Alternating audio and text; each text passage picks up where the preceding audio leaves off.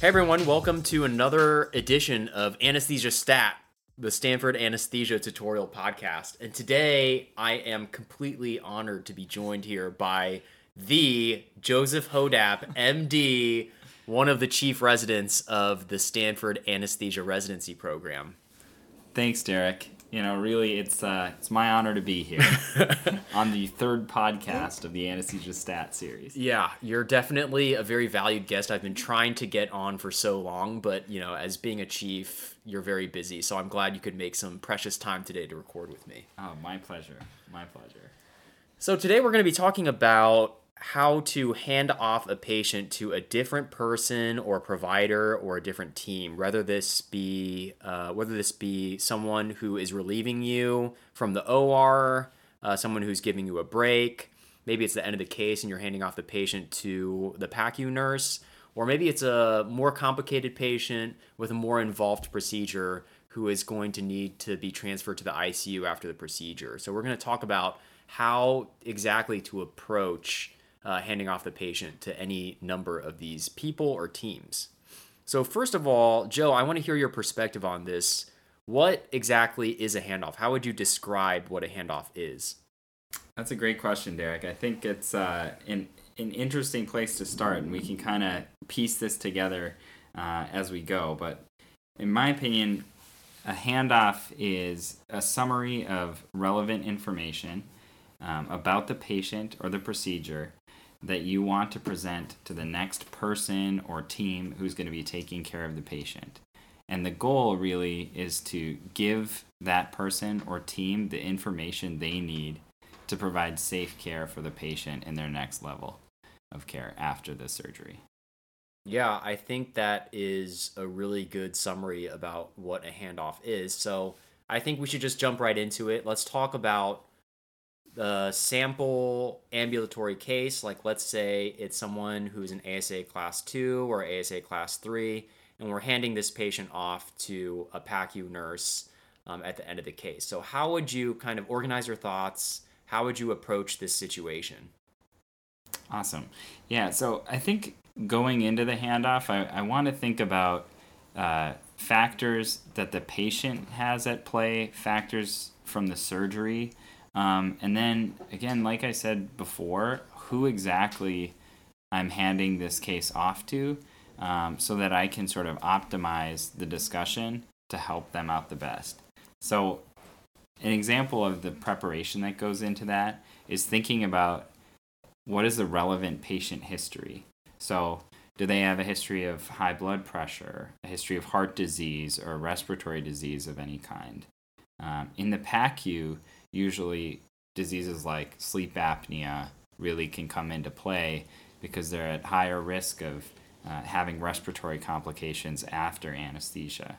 I also like to keep in mind what sort of their baseline functional status is and their baseline neurological status.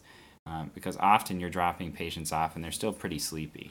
So it's nice to be able to hand that off to the nurses so they know what to expect as the patient wakes up. Along with that, it's good to keep in mind any sort of complications that happened from the anesthesia side of things or any complications that happened from the surgical side of things so that you can explain if there were sort of adverse outcomes or something different for this patient that might be unique in their postoperative care. Yeah, I would agree with that. I think a lot of what you mentioned is exactly how I think about handing off patients to the PACU as well. I completely agree. I mean, some of the points that you made about having a baseline neuro exam, again, that can be part of your pre-op evaluation as well. Oftentimes I've dropped off patients in the PACU and they have a facial droop, and the first thing the nurse asks me is, did this patient already have this before the procedure? Mm-hmm. And oftentimes the answer is yes, and it becomes something that's substantially less worrisome because the patient already had it before the procedure. There's no concern that there was something that happened intraoperatively that may have caused this new facial droop. And it's nice just to give the PACU nurse kind of an idea of what happened throughout the procedure, just so they know if there's something weird that happens in the PACU that it could be potentially anticipated or expected. Yeah, totally. And Along those lines, I think a really good example is blood pressure management. So, a lot of our patients come in and their baseline blood pressure is poorly controlled, and so they come in with a systolic of 160.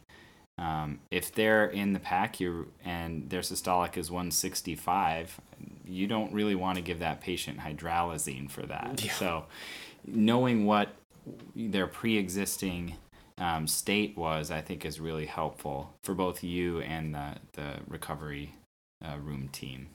Yeah, exactly.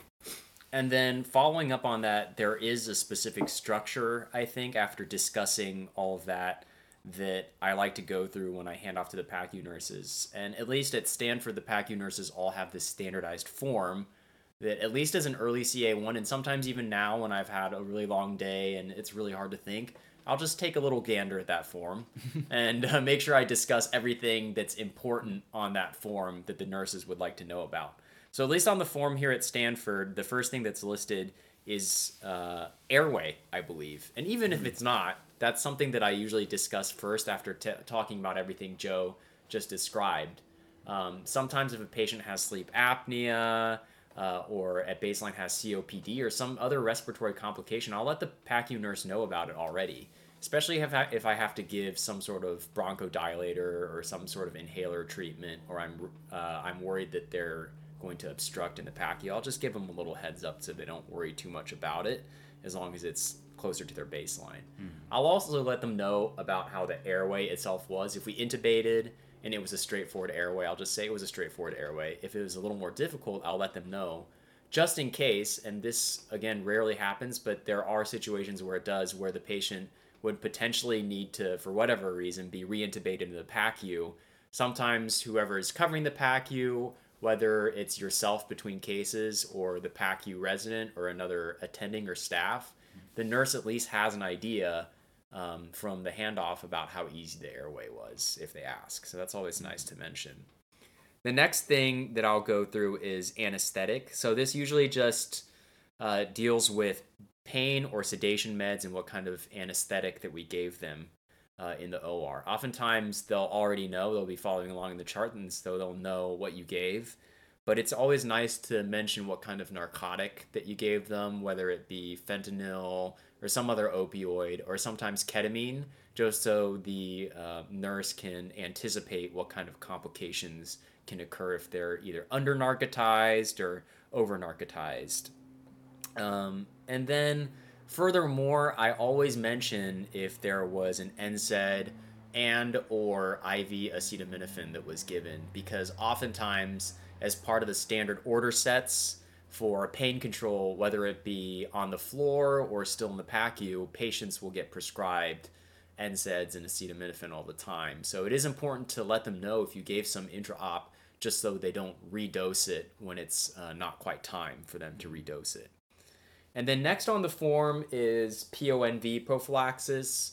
So I would say for a standard anesthetic, as long as there are no contraindications, most people do get Decadron in the beginning and Zofran. So I will mention that to the nurse, as well as if the patient has had a previous history of post-op nausea or vomiting, and if I'm concerned about it. For some of the patients that do get scope patches behind the ear, I will mention that as well, just because it's so hidden that it's oftentimes easy to miss. So it'll be nice for the PACU nurse to know. This way they can remind the patient not to scratch behind their ears or touch their eyes and cause any complications from some of the anticholinergic effects of that scopolamine getting into their eyes. And then I'll furthermore talk about antibiotics next, which is next on the form. Let them know what antibiotics I gave intra-op. And then towards the end, I will talk about fluids and or blood products. So I'll let them know how much fluid was given, if there was a fully placed, how much urine output, and then almost sometimes just as importantly, if there wasn't a fully placed. So they can kind of anticipate if the patient may need to urinate or is retaining something after the surgery, which is definitely possible after, especially a general anesthetic. And then I'll give them an idea of EBL, and then similarly if there were any blood products that were transfused over the course of the procedure as well. And then the very last thing I do mention is what kind of access they have. Because oftentimes, for some of the surgeries, yeah, they just have one IV, but some there are quite a few more IVs and oftentimes a radial A line. So it'll be nice to point to the lines and let them know, is this a peripheral? Is this a radial? Does it work very well? Does it not work very well? And give them a better idea of what kind of access that they have to work with. And most of the time, the primary team will mention this, but if I'm concerned about potential blood loss or continuing oozing, continuing blood loss, or some sort of electrolyte abnormality, or if the patient was hyperglycemic or hypoglycemic and I needed to treat that, I will remind them to hopefully draw some labs and see where we are, just so they can follow up on it and let either the anesthesia team in the room know or the PACU resident know if something is off. Mm-hmm. So after all of that discussion, after going through all of that, I think it would be nice to give our listeners an example of what a good, solid PACU handoff would be. So let's say that I'm the PACU nurse and Joe is the anesthesia resident, and he's giving me handoff on this lady, 45. Let's say it's a 45-year-old lady getting a lap chole. Awesome. So just like Derrick said, I still do this. I basically read over the nurse's shoulder onto their little handoff sheet because I really want to make sure I don't miss anything that matters to them. So let's take this lady. She's a 45-year-old lady. She got a lap chole. She has a history of high blood pressure, hyperlipidemia, and nausea and vomiting preceding the anesthetic. So those are the kinds of medical history things I'm keeping in mind. So I come up to Derrick. We just dropped the patient off and hooked her up to monitors. First and foremost, her vitals all look stable, so I'm happy with that. Excellent. So Derrick's got his nice sheet, and I'm just reading off the top. So the first thing we did this under a general anesthetic. She was in easy airway, no issues. We did a direct laryngoscopy and had no problems. In terms of narcotics, she got 250 mics of fentanyl. She got a gram of IV Tylenol in the case, and that's it for narcotics. For PO&V prophylaxis, we gave her Zofran 4 milligrams, dexamethasone 4 milligrams, and then we also ran a propofol infusion in the OR at about 30 mics per kilo per minute. Great. For antibiotics, she got cefazolin. For IV fluids, she got 1.5 liters of crystalloid. She had a Foley placed and had about 400 cc's of urine output. And the EBL was minimal, probably about 50 cc's. For access, she's got a 18 gauge in her right AC, and she's got a 20 gauge in her left hand. And both of the IVs worked really well during the surgery. One other thing to know about her is her baseline blood pressure usually runs about 140/80. So I'm not really going to worry about it. Right now it looks like it's close to baseline. Okay. Thank you, doctor. Yeah. You're welcome, Derrick. Yeah. If I was the PACU nurse getting that handoff, I would feel really relieved because I think the first thing that I would notice probably would be the patient's blood pressure is like 140, 150s systolic. And then my first question would probably be, what do you want to do with that? Mm-hmm. And in Joe's excellent handoff, I already got that she baseline kind of runs in that range and that there's really nothing to do about that as long as she's asymptomatic. So I would feel a lot better about that, assuming everything else was okay. Yeah, totally. And I think it's nice, when you're able to piece all of that information together, I think it just helps Derrick, be able to be confident that as he's taking care of this patient as she wakes up, that, what he can expect and what he can be sort of ready for in her post-operative course. She may wake up and need a little bit more narcotic because I didn't give her any long-acting narcotic in the operating room. These are the kinds of things that help Derrick out when he's recovering her afterwards. Yeah. And I think what's nice to think about this example is that you can also extrapolate this into handing off to another resident who may be taking over this case for you. I think that would be a great example of a pretty thorough handoff. Yeah. Because you kind of went through all the important events. You talked about the patient's past medical history. So even if I was a resident who was coming in or another anesthesia provider who was coming in to relieve you for the case, I would feel a lot better with that handoff, knowing exactly what I was getting myself into. Well, thanks, Derrick. Yeah. So I think with that in mind, it might be nice for us to kind of transition to talking about handing off to another provider in the operating room, and to kind of give an example of what a bad handoff would be. And we can kind of tease apart what more you would want to know if you were the relieving provider coming in to take over this case. So we'll do the same case, the 45-year-old lady with a lap chole, with the same history, and I'm now going to be the relieving resident, so I'm coming in to take over for Derrick, and we're somewhere in the middle of the case. Okay. Hey, Joe, I'm so glad you're here. I have like a tea time to make in about 30 minutes, and like the schedule's just so unpredictable. I had no idea if they're going to send relief or not. So thanks for coming, bro. Oh, you got it, dude. Yeah, so it's like a 45-year-old lady, kind of bigger side. Like airway wasn't the most straightforward, but we got the tube in. She's getting like a lap chole, pretty standard. I haven't done anything too crazy.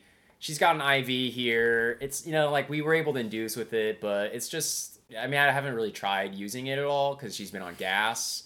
It hasn't really been dripping, but like I think you'll be fine. Yeah. I mean, it's it's just a standard lap chole. Nothing too crazy. You good?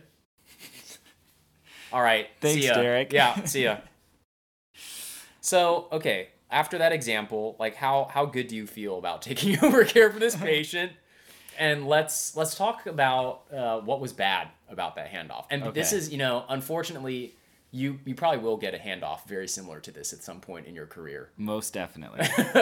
Yeah, I think even at this point, probably for all of our CA1s out there, you may have taken over a patient like this or will soon and get a handoff similar to this. So it's good to have this in mind and kind of think about, well, okay, if this were me taking over the patient, what information would I like to know?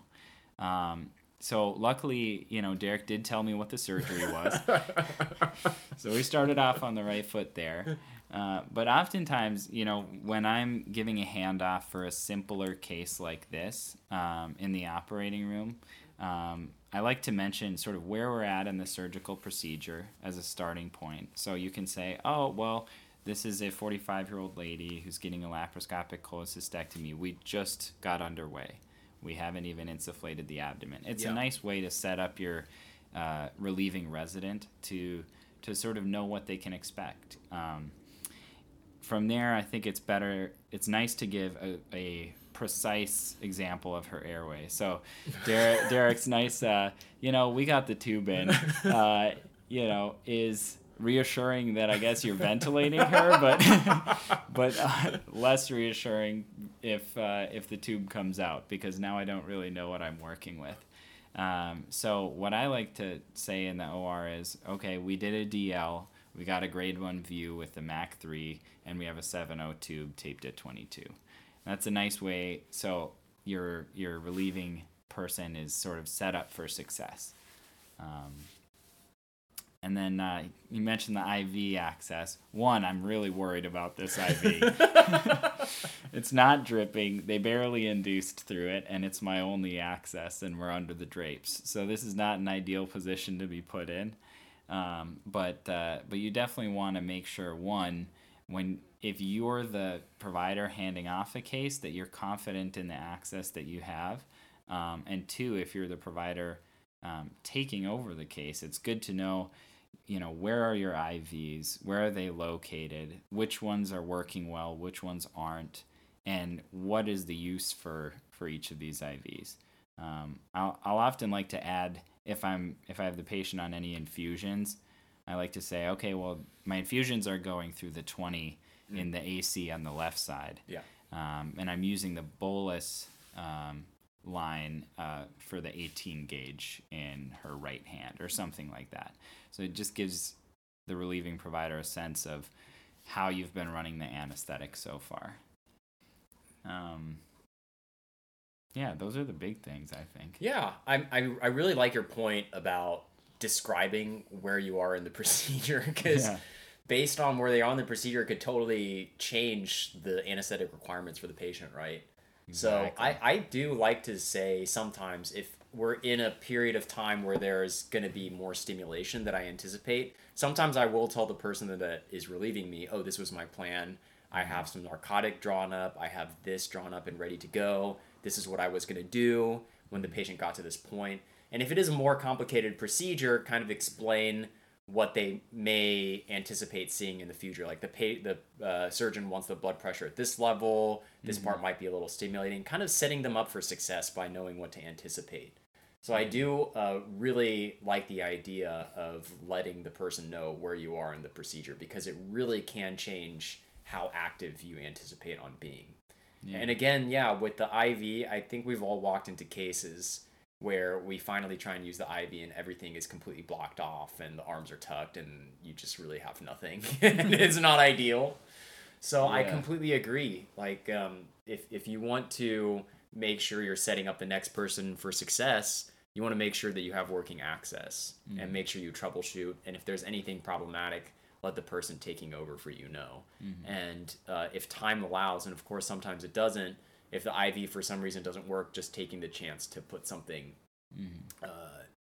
else in that would work. And hopefully, we're hoping for this case with this kind of sketchy IV that the arms are out and we can easily access the upper extremities to place another IV for something that may or may not be working anymore.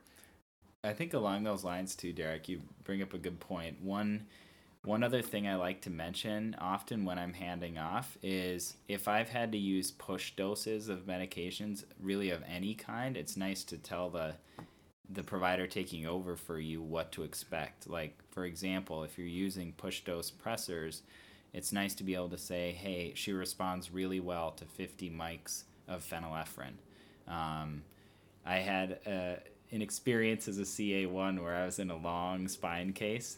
And so I really got to know the patient and their responsiveness to different medicines. And the relieving resident came in and took over for me. And in the middle of handoff, her blood pressure dipped a little bit. And they went and pushed 4 times the amount of pressors I would have been pushing. And of course, her MAP doubled. So my recommendation is make sure that you include that in your intraoperative handoff. Hey, these are the things you can expect. When you give this amount of medication, this is how they respond. It's just nice to set up your relieving provider for success. Yeah, that's a really good point. Yeah, I was in a couple neuro cases last night with Dr. Steinberg, and he does want very strict blood pressure control during specific portions of the case, which is completely understandable.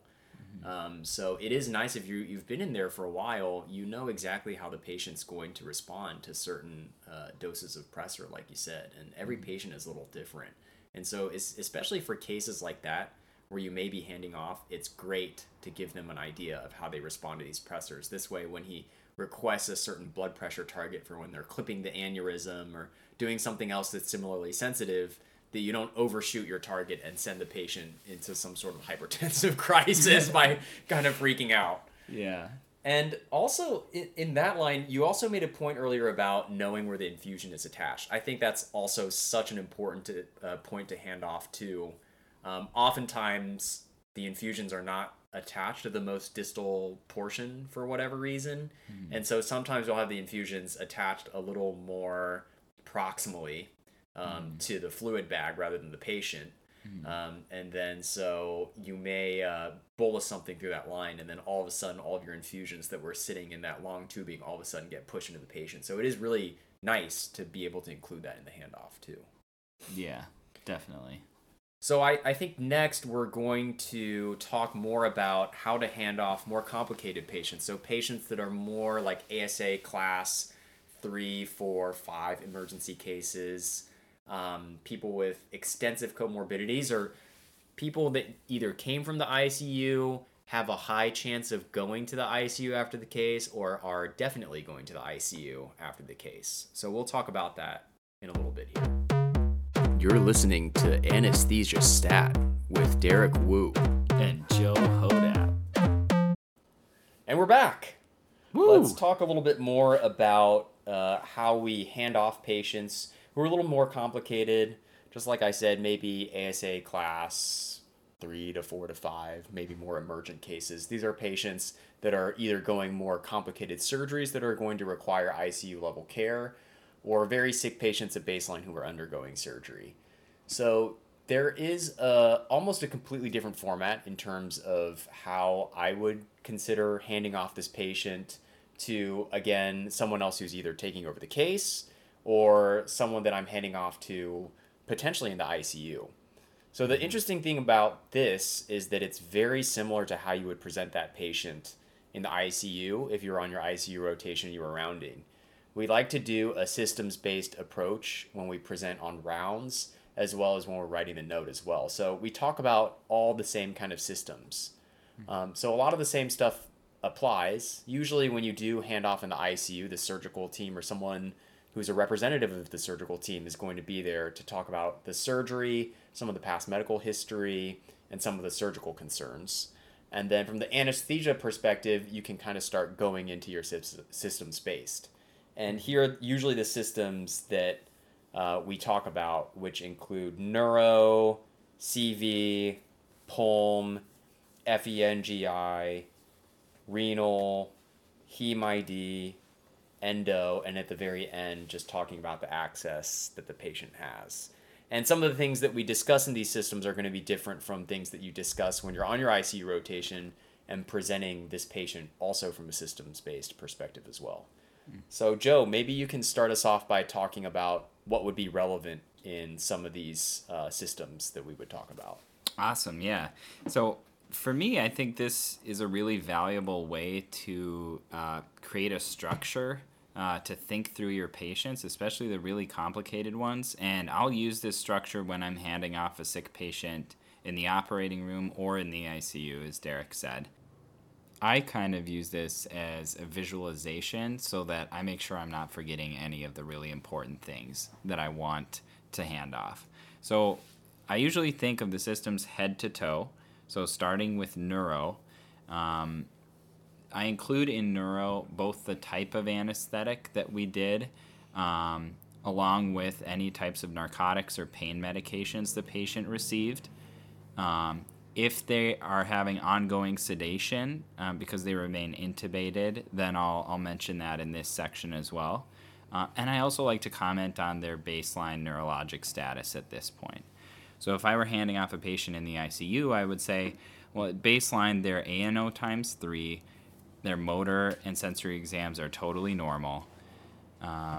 We're running him on a propofol sedation right now because he remains intubated, something to that effect. Along with commenting on all the narcotics that the patient received. The second system is cardiovascular.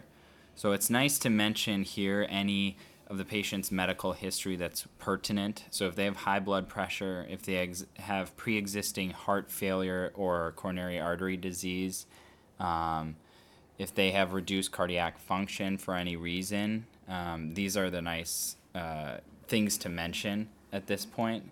And to be honest, I usually use this segment to also mention the types of access I have, but everyone has a little different variation on their own style. So to sort of stick with our current structure, it's good to mention if the patient's on any vasoactives of any type or any inotropes and how they were responding in the operating room. From a pulm perspective, I talk about the airway.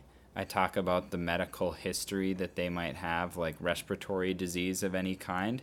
And then I also mention, for the sake of the respiratory therapist or the ICU physician, how they were behaving under anesthesia with the ventilator. So, for example, if a patient has a history of COPD and you notice that they had a pretty obstructive pattern on their ventilatory waveforms in the OR, it's nice to point that out. Then you can talk about FENGI. And really, this is kind of a slightly more minor topic from the anesthesia side of things because most of our patients are our NPO, but you can comment on if you have enteral access of any kind. You can comment on if you were trending electrolytes in the operating room for any reason, like following sodiums for a patient who had neurosurgery or something like that. But honestly, most of the time, this is I think, an under-the-radar topic for me. Yeah, I would totally agree with that. I mean, the only thing I would add to that is just in case we have to administer crystalloid or colloid, I'll include how much we administered. Sometimes if I do give some sort of PONV prophylaxis, because there are often times we'll have patients where we think we're going to extubate at the end, and it'll be important to have their post-op nausea and vomiting under control, but for some reason or other, we aren't able to extubate. So sometimes I'll mention, oh, I gave this much of Decadron, this much of Zofran as well. But I agree, it's definitely not as active as a system as you may consider in the ICU, where nutrition is of utmost importance, and whereas in surgery, they're almost definitely always MPO unless we're concurrently running some sort of IV TPN or something along those lines. And then after that, I usually do mention the renal system. It's not that much from the renal perspective, to be honest. Sometimes if the patient is already ESRD and on dialysis, I'll hand off when the patient last got dialysis, how severe the ESRD is, if they still make urine or not, and then if there is any urine output, how much the urine output was. Am I concerned? Has it been trending downwards? Has it been trending upwards? Is it pretty stable? But that's essentially what I'll mention in the renal section. In Heme ID, this is where I always mention my blood product transfusions. Sometimes it's nothing, sometimes it's extraordinary amounts of blood, but it's always nice to give the receiving team or the person that you're handing off to how much blood products that you gave, whether that be like RBCs, FFP, platelets, cryo, or if you gave something a little more concentrated or reconstituted factors like FEBA or Rheostat, anything like that. It's important for them to know. Occasionally, if you bring up a patient that is at risk of continual bleeding, maybe they had a high-risk surgery or they have some sort of coagulopathy, oftentimes you'll bring up some blood products as well with the patient. And so this is the section in which I would bring up how many blood products are available at bedside as well. And then here, if I can remember, I'll usually write down what my most recent crit and values are and kind of trend them. Say they're trending down, they're trending up. This is the crit that we left the room with. This is the crit that we had before we gave blood product, just so they know where they stand if they're concerned that they may need to transfuse or not. And then for the ID portion, I'll just talk about what kinds of antibiotics that we gave in the operating room. For endo, this is pretty variable among people. I think with people who are diabetics, I'll talk about the glucose levels that they maintained over the course of the case. And then occasionally, if we did give some sort of steroid dose, oftentimes for transplants or for things of that nature, I'll talk about giving the immunosuppressant medications during that portion as well. And then, like Joe said, sometimes people do mention the access during CV, sometimes at the end, but this is a good idea, kind of just to go over your lines, just like you would with PACU handoff. Tell them what works, what didn't, what's new, what did you have to remove, things like that. Nice.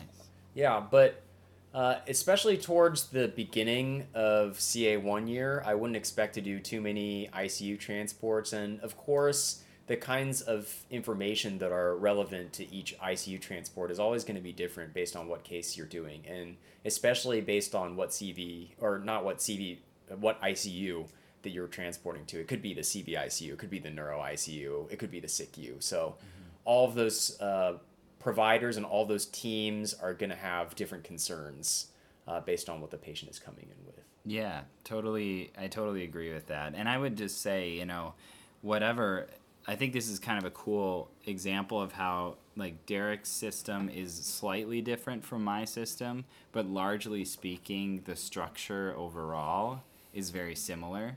And I think really the goal here is to have some type of structure in your mind that you can use to encapsulate all of the aspects of the patient's care so that you don't forget about those things when you're handing the patient off. You know, like a great example of this is when you are going head to toe, you know, if there was that kind of slightly obscure medical history question or concern that you had that didn't really play a factor in the anesthetic case or the surgical case, but might really matter for their post-operative care, it's really nice to be able to mention that because you're going head to toe and you're kind of conceptualizing each different organ system as you go. I completely agree. People have different ways of doing things, and it's nice to have different people on this podcast and kind of see what the similarities are and what the differences are. But as long as you have consistent structure that you can trust, it'll be very easy to make sure that you don't miss anything that might be important. So now we're at the section of the podcast that excites me very much. That I love to use this podcast not as a way just to put some information out there to our audience, but as a way to catch up with my fellow co-residents, especially since we're at the end of July. And it's been quite some time since I saw Joe, since yesterday when we were on call together. So Joe, what are you into these days? Like, what are you excited by? What's going on in your life? Yeah. I think the big thing for me right now, as Derrick mentioned, you know, we've been doing a lot of sort of chief resident work recently, and Yes. I'm just really excited to see how far the CA1s have been coming, you know, in the last few weeks. And I'm going to avoid getting overly sappy here on the podcast, but it's just been really fun. You know, I've been really impressed with everyone, and I think the CA1s have been really great and have really kind of taken the bull by the horns and are, you know, just getting ready to rock and roll here in just a couple days. So I think that's been really fun to see. And, you know, I'm also excited, I think, on our end, you know, that we're sort of cresting the hill, so to speak, of you know, of the challenging work. But it really has been a fun time. Yeah, I completely agree. It's so gratifying to see someone who has gone through intern year and had the promise of finally getting training in the specialty they matched in, finally get here and start doing the things that they originally signed up for. So it's really nice to see almost the practice of anesthesia from these such fresh eyes of people who are truly just so excited to be here, so excited to be doing anything. So shout out to you new CA1s, especially here starting at Stanford. Like it's been such a pleasure getting to know you, and it's really exciting just to see you guys hard at work. Yeah, couldn't agree more. What about you, Derrick? Oh yeah, on a personal note, what I've been really excited about is the return of one of my favorite shows. The name is Better Call Saul. Nice. It's kind of a spin-off from the really popular Breaking Bad. It follows Saul Goodman, and it's kind of like a prequel to the events that happened in Breaking Bad. And there was a little bit of a hiatus because of the pandemic, but now we're finally in the final season, and it's some of the most powerful TV that I've seen. I mean, the cinematography, the acting. The last episode that I saw, which is the second episode of the second half of the last season, I just had to sit by myself for 20 minutes thinking about the episode. I mean, it was such a thrilling and powerful piece of television. So on a personal note, I've been very excited for the return of this show. Nice. I'm going to have to check it out. I haven't actually watched it, but maybe that's what I'll do next. Yeah. It's really, I mean, you were telling me about a movie that you were watching on Netflix too, right? Yeah. Just this morning, actually, while I was kind of recovering from my post-call stupor, I was watching The Gray Man. It's with Ryan Gosling and Chris Evans, Captain America. Yes. And it's fun. It's nice action. You know, it's just kind of a straightforward, you know, kind of action, spy, espionage kind of film. So it's nice. It's good to just sit down and watch some good old television from time to time, you know? Yeah, that sounds awesome. Yeah, Joe and I were both on call at Stanford yesterday until probably like around 1:32 or something like that. And we both actually incorporated some of the principles we're talking about today in transporting both of our patients up to the ICU. Exactly. So yeah, that sounds like a perfect post-call activity, just something with a lot of action, something that's well made. Ryan Gosling is a very he's a very attractive man. He and is. he is a very good actor too. So I think that's something that Exactly. I'll check out. Yeah. But yeah, to the rest of our audience, thank you so much for joining us yet again for another edition of Anesthesia Stat. It's been a pleasure getting to hear all the feedback about the podcast, and I'm really happy to be able to bring this to all of you.